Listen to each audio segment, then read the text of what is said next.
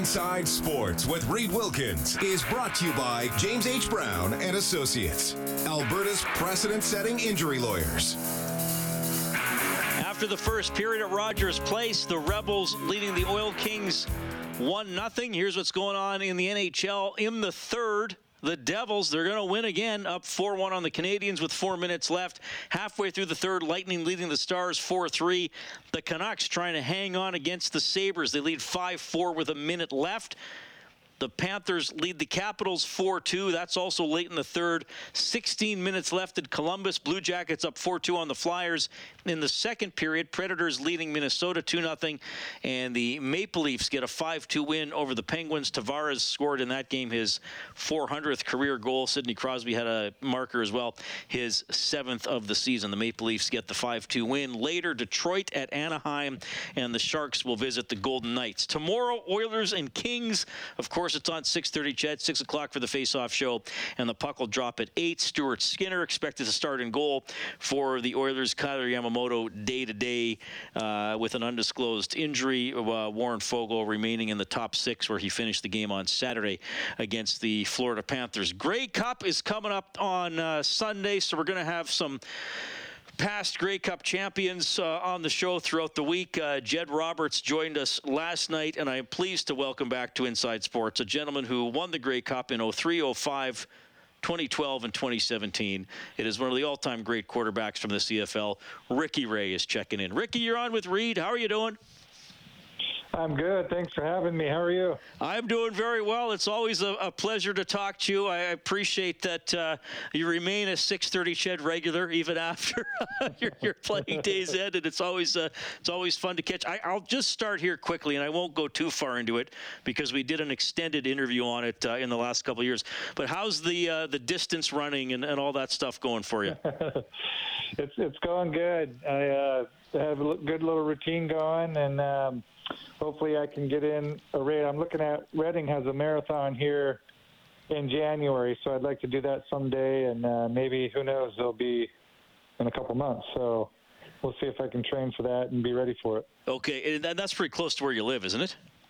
Yeah, that's my hometown. Oh, that's where we are right now. Okay. Well, yeah. Marathon in January in California, probably better than a marathon in Edmonton in January. So. Yeah, I don't have to have any ice spikes on for this one here. We're going to have decent weather and good running temperatures for sure. Okay, well, good for you for keeping that up because as I've shared with you, I've become a runner myself, though I haven't quite reached the distances you have. But I'm going through a bit of an injury right now, and I got to tell you, Ricky, it's like I'm not comparing myself to what you guys as professional athletes went through, but it sucks. It sucks being limited, and I miss that physical activity and that routine of running a few times a week. Yeah, I mean, injuries are hard, and running is a tough sport. I've been experiencing that since I've been done playing. It's just really hard on the body, and you definitely got to take care of yourself and be careful when you get into a running program. Yeah, for sure. It makes you wish you were being crushed by 300-pound D linemen again, doesn't it?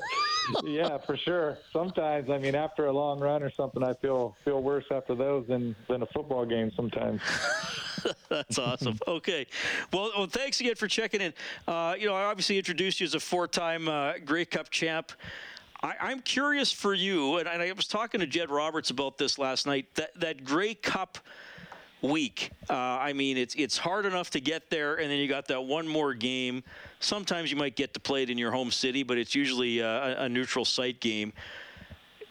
How did you spend Grey Cup week, and did you spend it differently later in your career? You don't strike me as a guy who would want to go out and be crazy, but maybe you might want to experience the city a little bit. How did you handle everything going on in Grey Cup week? Yeah, I handled it mostly the same, I would think.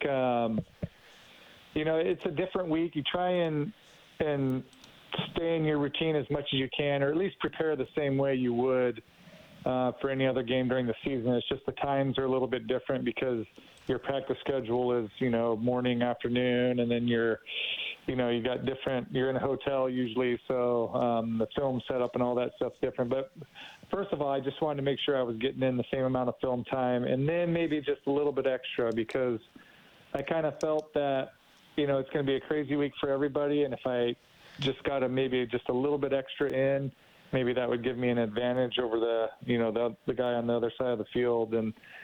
But other than that, I tried to enjoy it as much as I could. Usually you have family in town, so you get a chance to see them a little bit, maybe go out and have dinner. I went to the Spirit of Edmonton a couple times, just to take my family there and kind of show them, what that was like. But no late nights for me, for sure. I was back in the hotel and ready for bed and ready for the next day of practice or whatever. But definitely tried to experience a few things, with my family in town and enjoy the week as much as I could. Yeah. Did you ever have, and I don't know how your coaches handled things over the years, but did players police themselves, or you say, look, guys, or did you ever have to pull somebody aside and say, look, I heard you had fun last night, but I hope you know that, stuff like that? No, I never had to. Coaches handled it a little bit different. But I think my last year with Coach Trustman, we kind of had, be in your rooms by a certain time, be back at the hotel by a certain time. Maybe it was like 10 or 11 o'clock at night. So I think for the most part, most of the guys did that. I'm sure we had some guys that probably, bent those rules a little bit, but nothing that I had heard about. But yeah, that's the thing. You want to kind of enjoy it, but really, I think Pinball said at one time, would you rather, party for a week and lose the Grey Cup, or, not party at all and then win the Grey Cup and party for the rest of your life? So I think everybody was pretty focused on going there and, taking care of business. Yeah, it seems like that's the prevailing wisdom. You just got to work hard for one more week, and then hopefully you're partying like a champion throughout most of the winter for sure. Ricky Ray joining us tonight on Inside Sports. I'm always I find football such a fascinating sport, as you know, and the preparation and the strategy and the play calling and all that kind of stuff. For you as a quarterback, where you got the entire playbook to worry about and you're involved in the decision making for the strategy and the offense of all that kind of stuff, did you want new things in Grey Cup week? Would you think, okay, they've seen us do this all season long, let's surprise them? Or were you more like, let's just really get good at what we do well, and that's what we want to execute on Sunday? Yeah, that's the hard thing with football is, you can game plan a lot of really good plays that look good on paper or look good on film, but if you can't execute them, the chances of you completing it or doing well on it aren't very good, and there's no point in calling that play even though it looks really good. So it was definitely a balance of, hey, let's have all the stuff that we're good at, but we definitely got to have a few different things, maybe show them a trick play or a different look or a different formation, or even what they're doing defensively. Do we have to put some different things in where our base stuff just doesn't look good against some of their coverages, so we have to put in some new kind of route combinations or whatever. But for the most part, it was trying to balance that with, being who you are, but having a few different wrinkles. And that was kind of the game plans we had going into those games. Yeah, I like how you said about trick plays. It's one thing to draw it up, but you got to be able to have time to practice it and then execute it. And I know sometimes fans will say to me, well, why don't, the Elks had a tough year. Well, why don't they try a trick play or do something really crazy? And I'm like, they're having enough trouble executing the plays they're practicing. Let's not think exactly. one or two trick plays is going to change everything. Yeah, exactly. That's the hard thing. We tried to run a flea flicker, I think, in 2017, and we just had too much pressure and didn't even. I think I had to just get rid of the ball. So those are risky plays. You're trying to fool the defense, and sometimes they work, and you get a big play, but other times the defense is on top of it, and they don't work. Yeah. Zach Collaros, obviously your careers overlapped. I've always liked him as a player. I remember even going back when I was, early in my early days hosting this show in 2014 and 2015, I was always saying, he's going to win MOP someday. He's going to win MOP someday. And then he always got hurt. And now later in his career, he is winning awards and winning Grey Cups. What makes Collaros, the guy who's sort of emerged as the premier quarterback in the league right now? Yeah, I mean, just getting to watch him play as a young player in 2013 when I got hurt, his second year, he came in and played, I forget how many games. It was a good chunk, maybe 5 or 6 games for us. And what impressed me about him was just he was so just gritty. Like no matter how the game was going, whether we were behind, trailing the whole game, or, he wasn't playing well or we weren't playing well offensively, he always found a way to make a play when it mattered. In the fourth quarter, he was able to make a few plays to kind of, get some of those big wins we had with him, and especially on the road. And I remember one play we're in Montreal, and the center snapped the ball early, and it bounced off of his chest, and he was able to grab the ball, and the DN was coming free at him, and he made the DN miss, and flipped it to one of the receivers and, picked up a first down for us. And it was just plays like that where you look like it should be a negative play or something. He's able to kind of extend the play or make something out of nothing and get a big first down or even score a touchdown. And he's just got a knack for making those kind of plays. Yeah, I've always enjoyed watching him, and I mean that was so interesting for him in 2019, right? Because he got hurt first game of the year, got traded to a team he never plays for, Toronto, and they traded to Winnipeg, and he wins the Grey Cup. So he's had a lot of interesting stories along the way in his career as well. I always try and get a story from you from one of your Grey Cups. I know we've talked about 05 before, but that was such an epic game. And such a big moment in team history, and the overtime game was so tense. I know you rarely got nervous or showed emotion, but when you were in a championship game that's in overtime, did the heartbeat not pick up a little bit, or did you you know what I mean? Yeah, it's different. I definitely got nervous a lot. Especially leading up to the game, and game days were hard, just kind of waiting around for the game to start. Definitely had a lot of butterflies.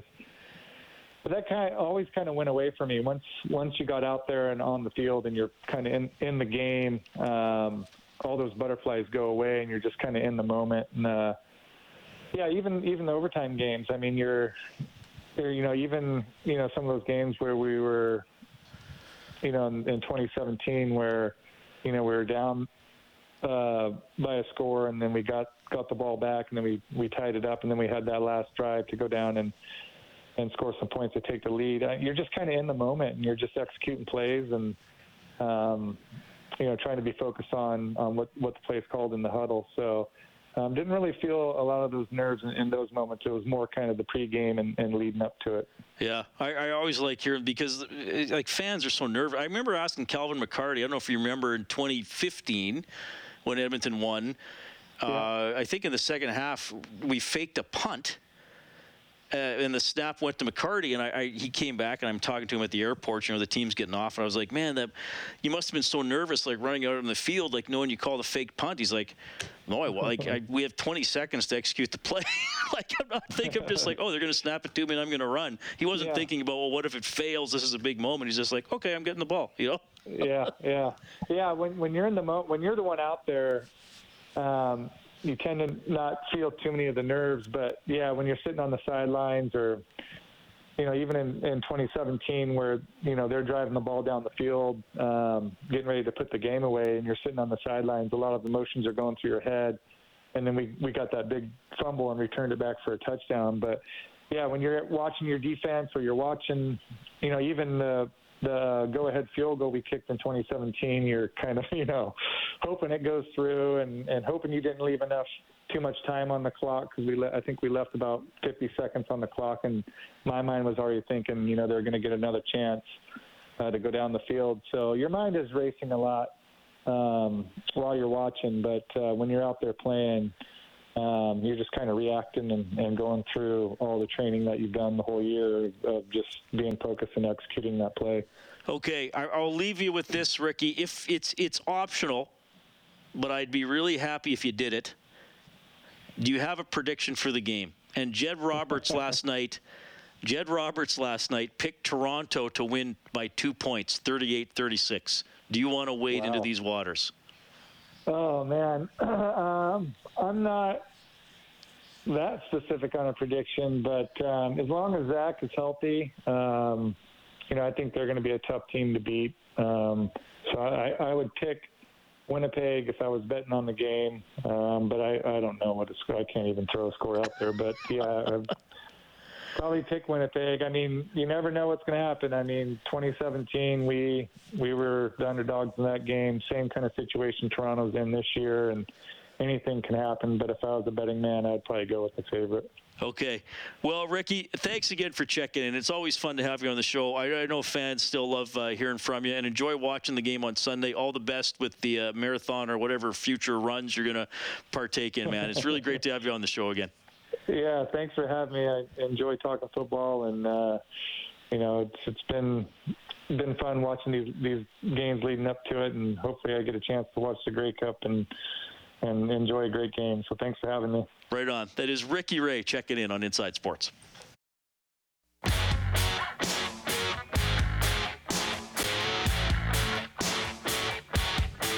This is Inside Sports with Reed Wilkins on Edmonton Sports Leader, 630 CHED.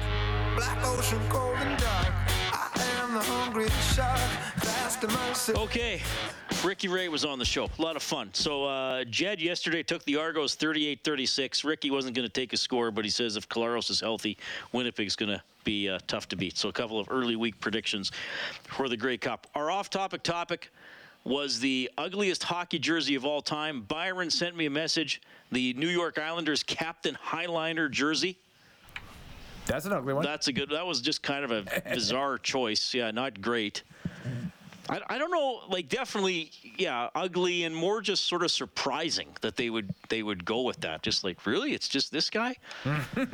Byron also likes when the show includes pop culture references to Star Wars or Star Trek.